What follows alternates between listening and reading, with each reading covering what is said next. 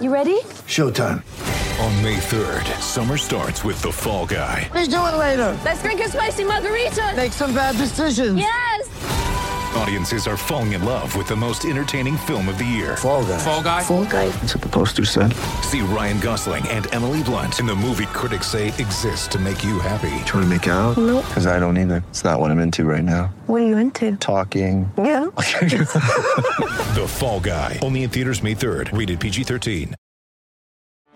Get ready for the greatest roast of all time. The Roast of Tom Brady. A Netflix live event happening May 5th. Hosted by Kevin Hart. The 7-time world champion gets his cleats held to the fire by famous friends and frenemies on an unforgettable night where everything is fair game. Tune in on May 5th at 5 p.m. Pacific time for the Roast of Tom Brady. Live only on Netflix. This is the Greg Bedard Patriots Podcast with Nick Cavins.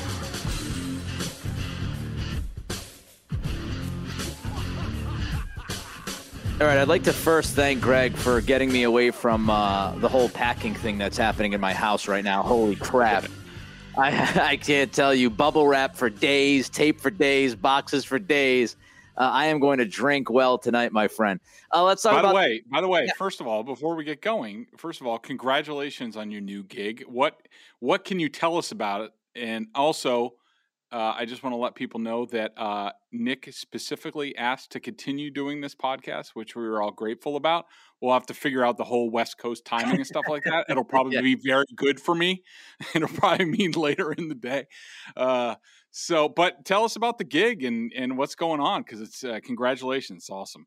Well, thanks. I appreciate it. The first thing Kelly asked me was about the podcast, because yes, I literally had this podcast written into the contract that I signed to make sure that we could keep doing this thing. And I said, I think Greg's going to actually like the whole difference in time, because Greg's kind of a night owl. He's not really an early morning guy. I said, So I think this is going to actually work out best for both of us. I'm going to Sacramento, KHTK out there. I'm going to be the program director.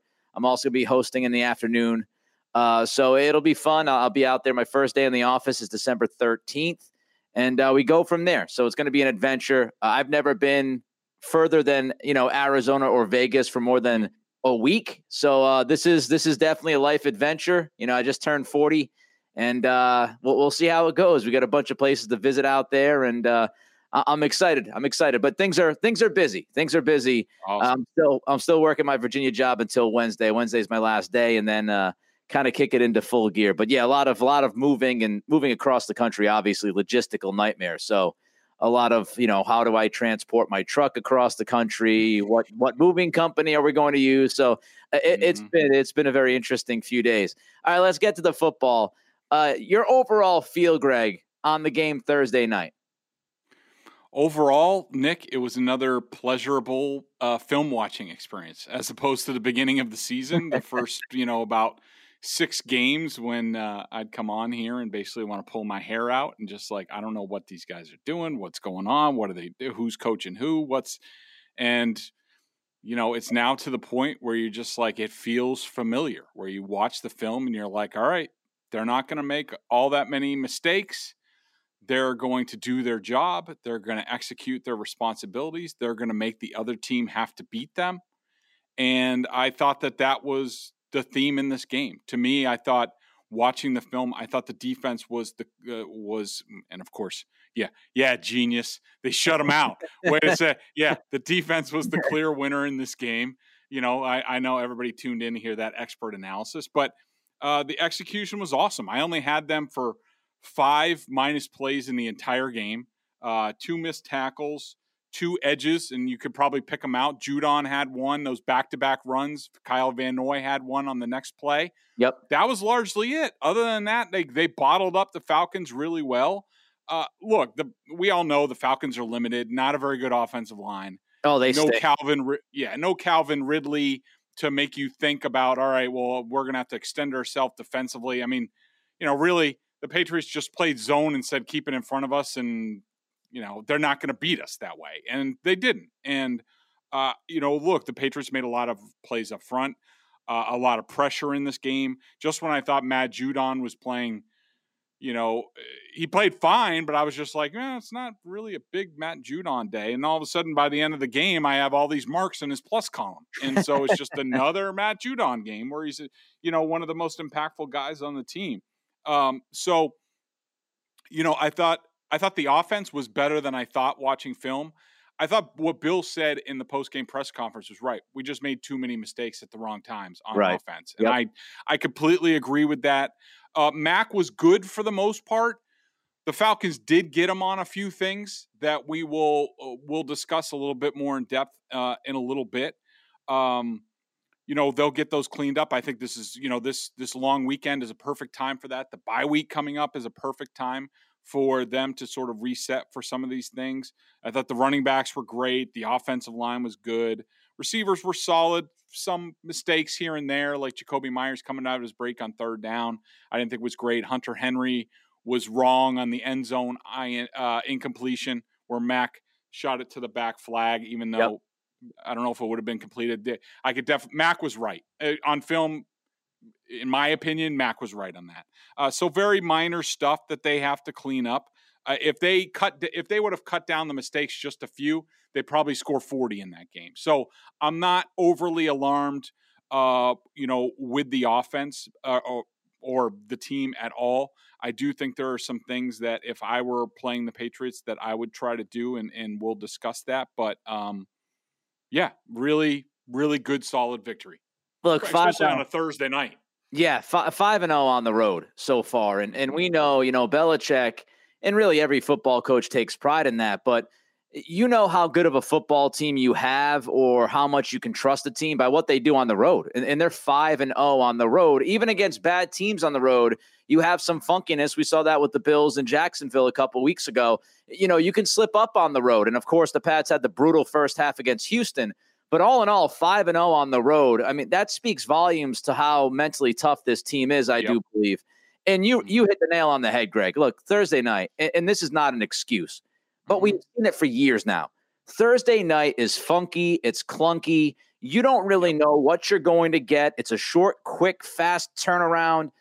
And sometimes you just have to fight through and win a game. And I feel like that's what the Patriots did. They dominated this game.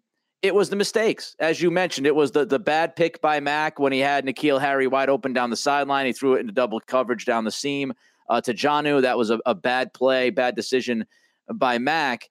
But, most of all, you look at the flags, a couple of flags on the offense, a holding that got them. You also had a couple of sacks that just killed them in tough times. Jacoby Myers fell on one of his routes. That kind of stalled the drive. Yep. Kind of simple mistakes. And defensively, look, as Greg said, Captain Obvious walked into the room. Fantastic. And what they did was, and if you want to take anything away from it, two things. First of all, the short yardage defense, that's a hell of a job. I know this offensive line isn't great for Atlanta, but to stop Atlanta twice, third one and then fourth and about a half yard, then to get the sack on 3rd and 1, you're looking at an offense that's inside of your 20-yard line. Those two big-time stops, and they also gave nothing to Kyle Pitts, which should not surprise anybody if you've watched Belichick. If you have one thing that he's got to take away, he's going to take it away. And he did that with Pitts. Let's look defensively. You mentioned this. I want to talk about the defense first, as far as what Atlanta might have done to bother Mac at times. Because Mac, it seemed to me, again, I'm kind of more of a layman than you are. It seemed to me that at least on a couple of occasions, Greg, he was fooled. So what did Dean Pease do that you think maybe other defenses down the road could do against Mac that could cause some problems? Yeah, to me, there were, in this game, total, I had Mac for 6+ plays. I mean, he made some dynamite throws in this game. I mean, the third down against pressure with Jaron Harmon coming on him. That Hunter Henry dime. Hunter Henry. Oh, my God. He made some great throws in this game. I did for the first time, I think for the first time all year, I haven't done my pressure chart, but I think for the first time all year, I tagged Mac for 3 pressures, including 2 sacks. So to me, that's him being fooled a little bit. You are right. Am I overly concerned about it? No. I think it's just stuff that him and McDaniels will dig into the film and they'll say, hey, just remember, you need to check on this. And I want to, there were 2 plays in particular that they got him on, that if you want to go back and look at it, call it up and then listen to this part, a big companion piece. I'm going to go through one play looking at the video. It's not great for podcasting, I know, but those of you that are BSJ members, I will go into depth with the video on the site. But I think it's useful to go through this exercise. So the first one is with 55 seconds left in the first half. The Patriots are driving. They come up, and the Falcons are showing they have two deep safeties. They are showing a defense where they're basically like, all right, we're protecting against the big play, the touchdown. We want to keep them in bounds. Patriots, I think, have one timeout left at this point. Keep them in bounds, hold them to a field goal. We're good. Okay. And so that's what the defense looks like. And that's really what the defense is at this point. Now, what happens is the Patriots have a 3-by-1 set. They have 3 receivers to Mac Jones's right. They have 1 receiver, and I think it's Hunter Henry, tight to his left. And the Falcons show pretty conservative coverage. I mean, they have 4 guys over the 3 receivers to the right, including Duron Harmon as the deep safety, the former Patriot. Now, right before the snap, which they'll go back and Josh will hit on this with Mac, is you start seeing Duron Harmon start to go a little bit more towards the sideline and in a little bit. That should have been an indicator to Mac Jones that something funky might happen here. Yeah. And I need to keep an eye out on that right side. And also, we should say this in terms of how I'm not overly concerned about this. This whole thing, the couple plays that they got him on, Dean Pease used to work for the Patriots. Both of the Dean Pease and Arthur Smith used to work for Mike Vrabel. These guys know how the Patriots protect. Right. And they know their Mike protection system where it's, when Mac Jones points out the linebacker, the Patriots are, the offensive line are responsible for the 4 down linemen plus whoever the Mike linebacker is. And so anybody else outside of that, the quarterback is responsible for. So if they come, he's either got to throw hot, throw away, do something. So they are about to go through it, and you see this creeping cornerback from Mac's right, creeping a little bit, and he's already way inside Jakobi Meyers, who's the middle receiver. Another indication to Mac that something funky might be going on because he's not really in coverage on Jakobi Meyers. So what's going on? So basically what happens is it's a zone blitz. The cornerback comes, Duron Harmon replaces the cornerback in coverage, and it's not really good coverage. It's wide open if Mac wants to throw hot there. And then on the other side, Dante Fowler, instead of rushing, he drops out. So it's a fire zone blitz. That's what they call it in football speak. And Mac just looks left because he thinks he has Hunter Henry, and he's waiting for Hunter Henry. He never looks back to his right. He does not see the cornerback coming, who's a little hidden, behind the tackle, behind Trent Brown and the right end. You don't see much past Trent Brown. And so he does a really good job of snaking in behind Trent Brown, so Mac Jones probably doesn't see him coming. So, again, a brilliant technique that maybe Mike Vrabel borrows off of. And Mac just doesn't see the guy coming. It's his responsibility that he needs to see him. He needs to make a play. He doesn't. And that's the gist of how the Titans quote-unquote, fooled Mac Jones. Am I overly concerned? No. They'll get back in front of the film. It's probably already happened about 15 times where Josh is just like, hey, make sure you're looking for late movement. Hey, who's coming, who's not, that sort of thing. Make sure you check back to the right side. Don't fall in love with the left side, that sort of thing. I do not think it's a big issue, but it's nice to see going into this big stretch. It's nice to see somebody exploit a little bit of a weakness on you, so now you can take care of it. Yeah, it's like, to me, every rookie, especially rookie quarterbacks, you're going to have necessary teaching moments. And I think Thursday night is a necessary teaching moment for Mac. Yep. And if you're going to have one of those necessary teaching moments, have it in a game that you won 25-0 is the best possible scenario. So you walk away with a win, and you also learned a couple of things if you're Mac that hopefully you can adjust to later on down the road. Teams can't, confuse you and get the best of you on a couple of those occasions. So it's a necessary teaching moment. Let's flip the script. The Falcons had a third quarter drive, Greg, that might have shown how to attack this Patriots zone defense. As we talked about early this week, they have really gone heavy with zone defense. They have walked away from playing man. They do play man in spots, but this is a heavy, heavy zone defense. I asked you the question earlier this week after that Cleveland game, whether or not it was sustainable to continue to play this kind of zone defense all the time. That third quarter drive, what'd you see, and how would you attack this Patriots defense off of what you saw in that third quarter drive? Yeah, so it started with 5:04 left. It's right after the Mac Jones interception. And, short pass 6 yards, short pass 5 yards, the fullback for 5 yards, short left to the fullback for 11 yards, left tackle run for 5 yards, so 4 yards. And then all of a sudden it stalls with the 2 huge Carl Davis plays where he just basically owns the center. So I'm watching this film, and quite frankly, I'm getting a little bit bored at this point. And I start to daydream a little bit about all right, let me watch the Patriots how I do their upcoming opponents. How am I going to attack them? How would the Patriots attack them? And I thought this drive, to me, if I was playing the Patriots coming up, is sort of a little bit of a blueprint. Now, you have to be precise. You're probably going to need about a 10, 15 play drive to score. But this is what we know about the Patriots. They play a lot of zone.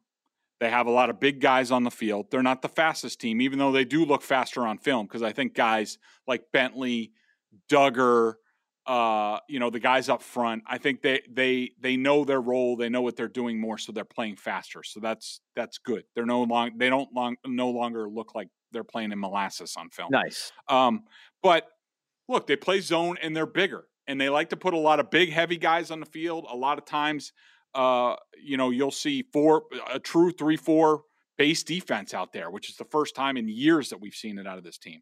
A lot of times they will have Adrian Phillips or Kyle Duggar as the fourth 3-4 linebacker, sort of, as an inside linebacker. So that's what we know about the Patriots. And they're okay against the run now. I mean, they're pretty good. But you look at it, and the Falcons did a great job on this drive. They started to spread the field. They started getting wide splits with their wide receivers. They're splitting everybody out, a little bit more shotgun, not so much under center, and you spread out the Patriots. And I think it helps the opponent in a couple different ways. Number one, it makes it hard for the Patriots to do much designer as far as their amoeba defense, which hit well in this game, I thought, against a porous offensive line. It's easier to figure out who's rushing and who's not. So that helps the offense. And then the other thing is, just spread them out and then just pick them apart in the passing game. Just little 5-6 yard passes. Just look for the guys, spread them out, short routes, just look for the right matchup and just get rid of it. And the quarterback's getting rid of the ball. He's not getting pressured as much. Make Matt Judon and Christian Barmore rush the passer to no avail time and time again, sort of tire them out without, much at the end of the day. And then, but also spreading them out, I think you can run the ball a little bit more. You look for matchups in the running game, double team, stuff like that. So I thought up until the final part of that drive, Nick, the 3rd and 1 and the 4th and 1, which is what's interesting is that the first time in that drive that they condensed their formation was those 2 plays, and the Patriots whooped their ass up front and shut them down. That way, they should have just kept going shotgun wide, whatever, get Matt Ryan under center, but just keep them spread out, keep them running around, make Dante Hightower cover, make Kyle Van Noy cover, make all these guys cover, Juwan Bentley, and just matriculate down the field. Now, it's hard to make a living that way. I will admit that. Yep. But the hope is, and plus the Patriots can play this way. They can play in zone like they have for weeks on end because they've built leads. Largely, they've had a lot of leads. You get a lead on them, you start spreading them out, they start risking a little bit more, and now maybe you get a chance to hit the big play. But I think I start spreading out the Patriots and going from there.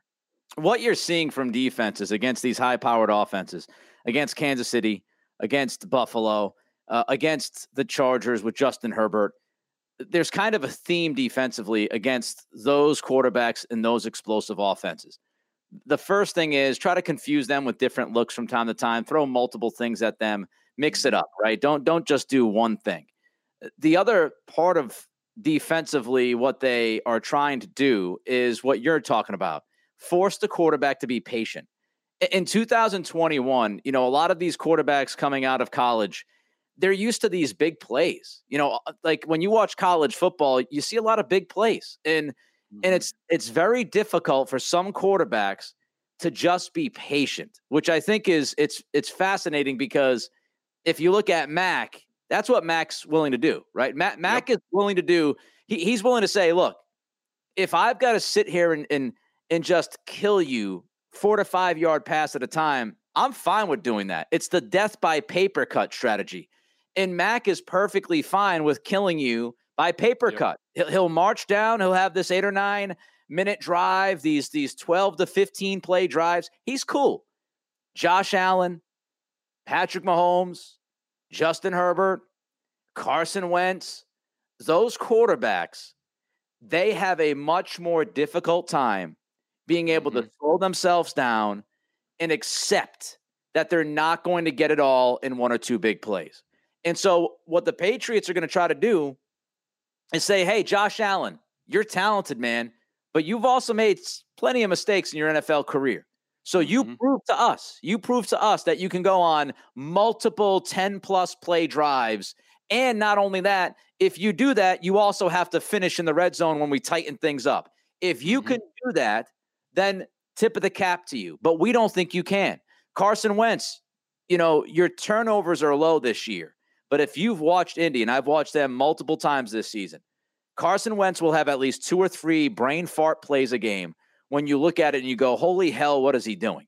Last week, he threw a 10-plus yard shovel flip pass thing. The left hand? What about the left hand one?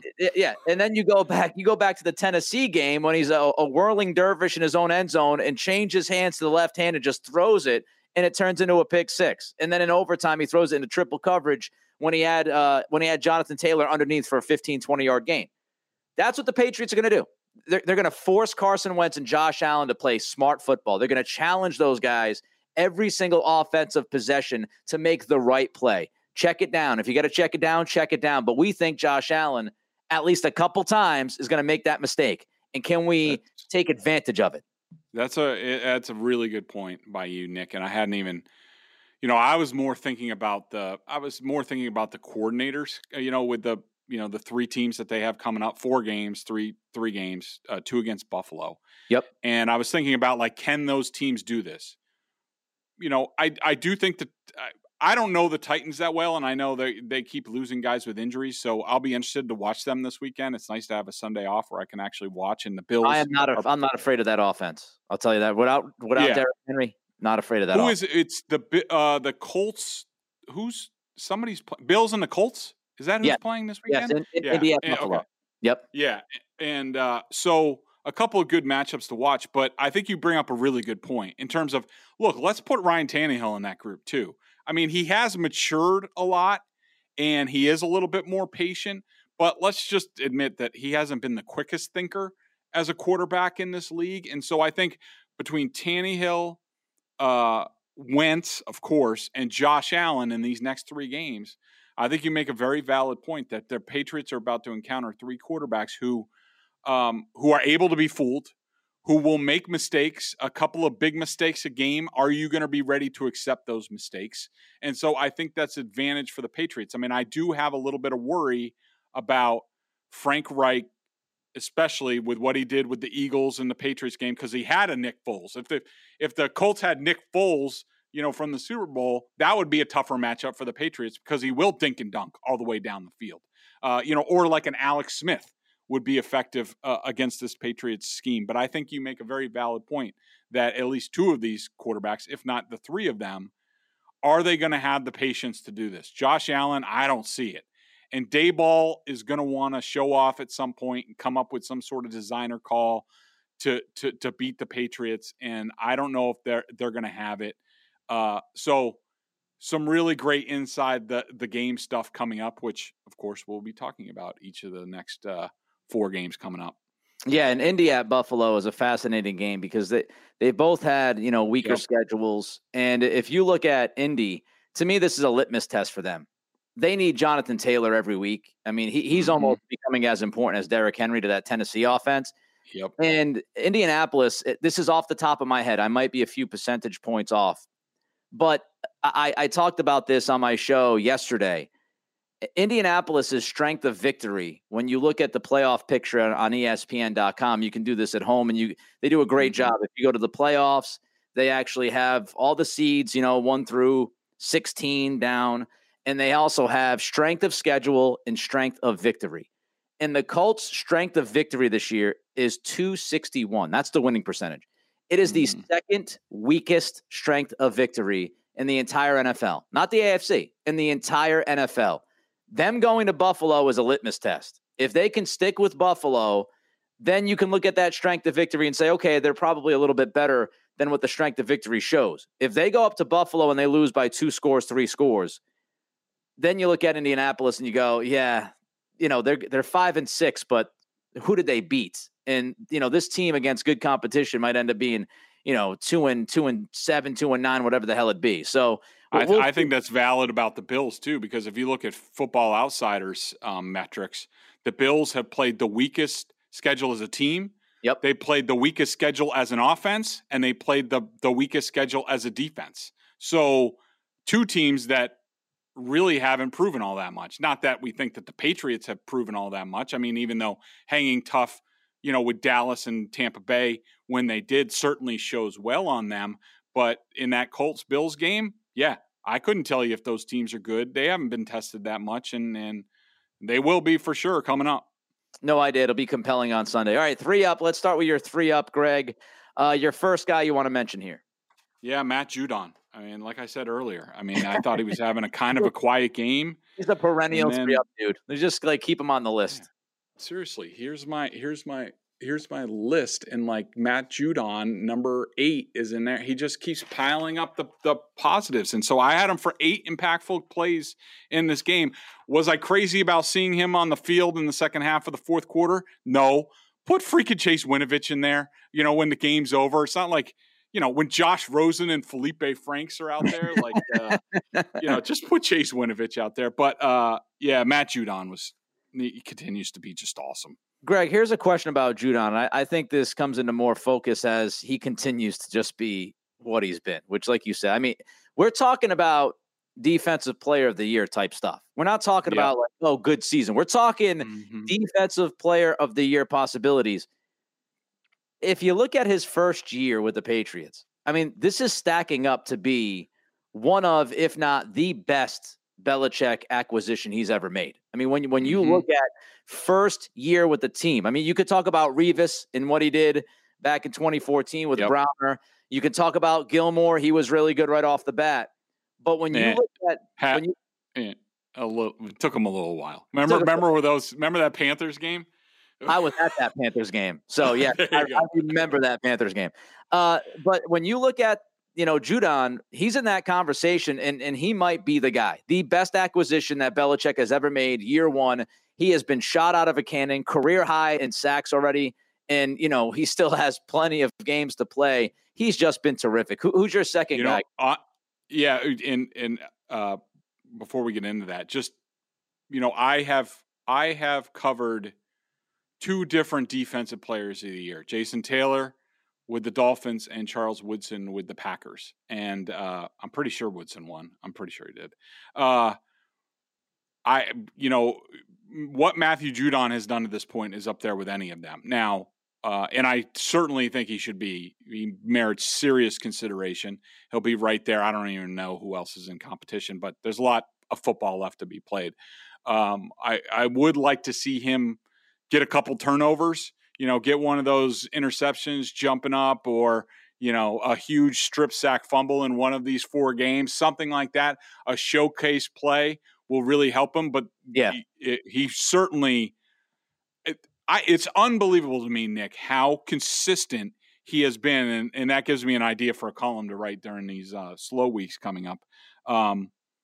To go back and look at, the amount of positive plays that I've had for him every week. It's at least 5 or 6 every single week. And I can't remember a Patriots defensive player ever having that kind of production consistently game in and game out. He's been terrific. It's almost comical how good he's been, frankly. Yeah. It really is.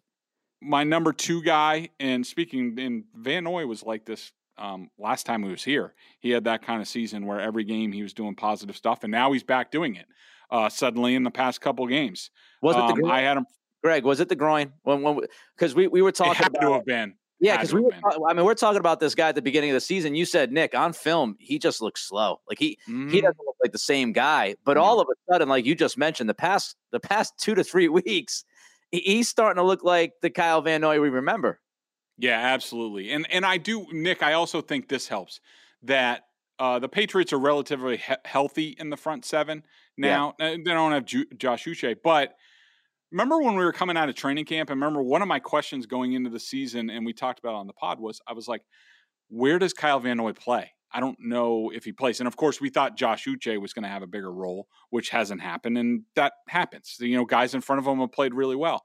But, you know, we thought at the time, we talked about Kyle Van Noy possibly coming off the bench as a role player. And I think that's what he's done the past couple of weeks. And I think it served both him and Dietrich Wise very well that they are now coming off the bench and they have more specialized roles where they are able to use their strengths, because I think both have been markedly better in the past couple of weeks. And it's when their roles have been reduced, their playing times have been reduced, so that you get it's more quality instead of quantity when they're play. So Van Noy, my second guy, 5 impactful plays. He had the INT for a touchdown, the just awful gift from Josh Rosen. And also number 3 for me was Kyle Duggar, another guy who stepped forward. And man, Nick, I got to tell you, so, you know, he makes, did he have the interception in this game? He had to pass break up on third down. Yeah, the couple really good. Yeah. But he had another play very similar in this game. There was a little out. Matt Ryan threw it to his right, and Kyle Duggar was there, and I'm watching it on film, and his first instinct was to undercut the route and pick it off. And the thing was, he took like 2 steps to do it and then pulled back. And I was just like, I watched it on film, and I was just saying, dude, just go for it. Like you can, like your natural athletic abilities. Like now he's diagnosing like those. There was another play too, where he was in zone coverage, but the way he covered the route, I was like, I think he's been studying a bit more, because that was one of the questions that we had, or that I had. How much did he study? How much did he recognize on film? And those 2 plays to me were like, he's starting to see things. He's starting to recognize routes and what teams want to do. And that's sort of the next step to making plays. And on that play, if he just trusted himself and his instinct, he would have picked that off and had another pick 6. So I was just like, go, hey, Kyle, if you're listening, and I'm sure you are, just go for it, man. You got it. You're at that point. Just go for it. I mean, it's exciting to watch him play and watch him grow. That first half on Thursday night, he was all over the freaking place. He was smashing guys. Yep. He was making plays on the ball against Kyle Pitts. He was the dude that we thought we would see, right? When we were talking about him last year, in the second half of last year, and before the season kicked off. It was, I'll tell you, Patriots fans, you've got to be feeling very good when you watch this team, you know, between Mac Jones and Christian Barmore and Kyle Duggar. You're starting to see these younger guys kind of take hold, and that's exciting. And I would also say, we didn't talk about him in 3 Up, but I give N'Keal Harry some credit. And I'm not telling you he's been awesome. Mm-hmm. But against Cleveland, his blocking was fantastic. You saw him at least be part of this offense early on Thursday night, made a catch or 2, had the run that got called back because of the holding. But, you know, N'Keal Harry's starting to get a little sprinkled in. If Mac doesn't throw down the Jonnu on that pick, Harry's probably got a touchdown down the sideline. So, you know, if we can get him to make a couple of plays, I'm not saying, you know, catch 10 footballs, but I like seeing his involvement early on with this offense. Maybe that's something that can develop. All right. You don't have 3 down because the game was, you know, too good. You have 2 down. So let's go with your 2 down. Jonnu Smith, 2 more stuffed runs allowed in the running game. Had another iffy running block against the run. He had a hold in the game, even though I thought that call was BS. And you know, I'm not one to complain about the officiating very much. And I thought it was fine for the most part in this game, even though I thought Hunter Henry's, the defensive pass interference that he got on that was a little iffy on the first drive of the game. Just let him play. But So Jonnu, like he's still feeling. He made a couple plays in the passing game, which was nice, but his run blocking, it's got to be better for this team. And my second one, and this was a stretch, just to let people know, even to get to 2 in this game was a stretch, was Shaq Mason. I had him for a half a stuff allowed. He had a tough screen block on a 3rd down. He had a hurry and another stuff on 3rd down. So not terrible by any stretch, just not great for Shaq. All right, let's get to the BostonSportsJournal.com member question of the day. Check them out over at BSJ, $39.99 on the annual plan. Of course, you get tons of top-notch analysis of all the Boston pro sports, including the Celtics with that big win against the Lakers last night, dropping 130 points on their forehead. A great game by Tatum, finally looking like Jason Tatum a little bit. But you also get top-notch analysis of the Patriots. Ton of video analysis from Bedard, as he does that on the coach's film, direct access to him in weekly chats. Mr. Bedard, what question do you have for us? Yeah, and by the way, make sure everybody is looking out for a Cyber Monday deal. It's one of the only times we really do deals. It's really Cyber Monday and around Father's Day. So if you want to get those holiday presents, you have a Boston sports fan, a Patriots fan, it makes an easy gift. You can do it that way through our Cyber Monday deal, so be on the lookout for that. The question comes from S. Ashley. I assume that's what it is, and not Sashley. He or she asks, what is your opinion about why Mike Onwenu isn't playing? Lack of production. I thought he was their best offensive lineman last year. I'm going to say it's Ashley, but Ashley makes a valid point. And we sort of touched on it last week. But, you know, when Trent Brown came back, a bit of a surprise that he could play most of the game last week against the Browns. I'm not ready to write off Mike Onwenu yet, as far as like he's just being on the bench, even though it looks that way, that you're like, if you're the Patriots, why mess with a good thing at this point and throw off anybody's timing, especially the running back? The running backs are doing great.